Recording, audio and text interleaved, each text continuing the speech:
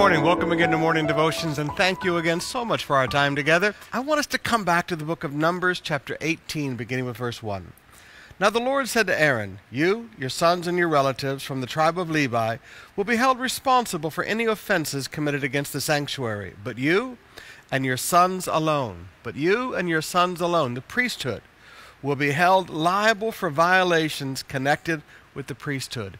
In other words, the spiritual priesthood was to police itself. Now, brothers and sisters, we look around at Christianity today, and sometimes as pastors, we are so intimidated about seeming critical of others that we keep our mouths silent when we should be more outspoken. I challenge young pastors.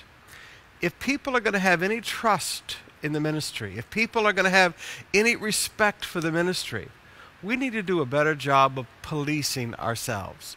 I didn't say condemning, and I didn't say just walking around criticizing, and I didn't say walk around and publicly disagreeing, but policing ourselves. When things are wrong, when things are sin, as pastors, we should stand up and say, this is wrong, this is a sin. I didn't say it violates your opinion, it violates scriptures. As pastors, if this next generation is going to have respect among the people of God, we have to do a better job of policing ourselves.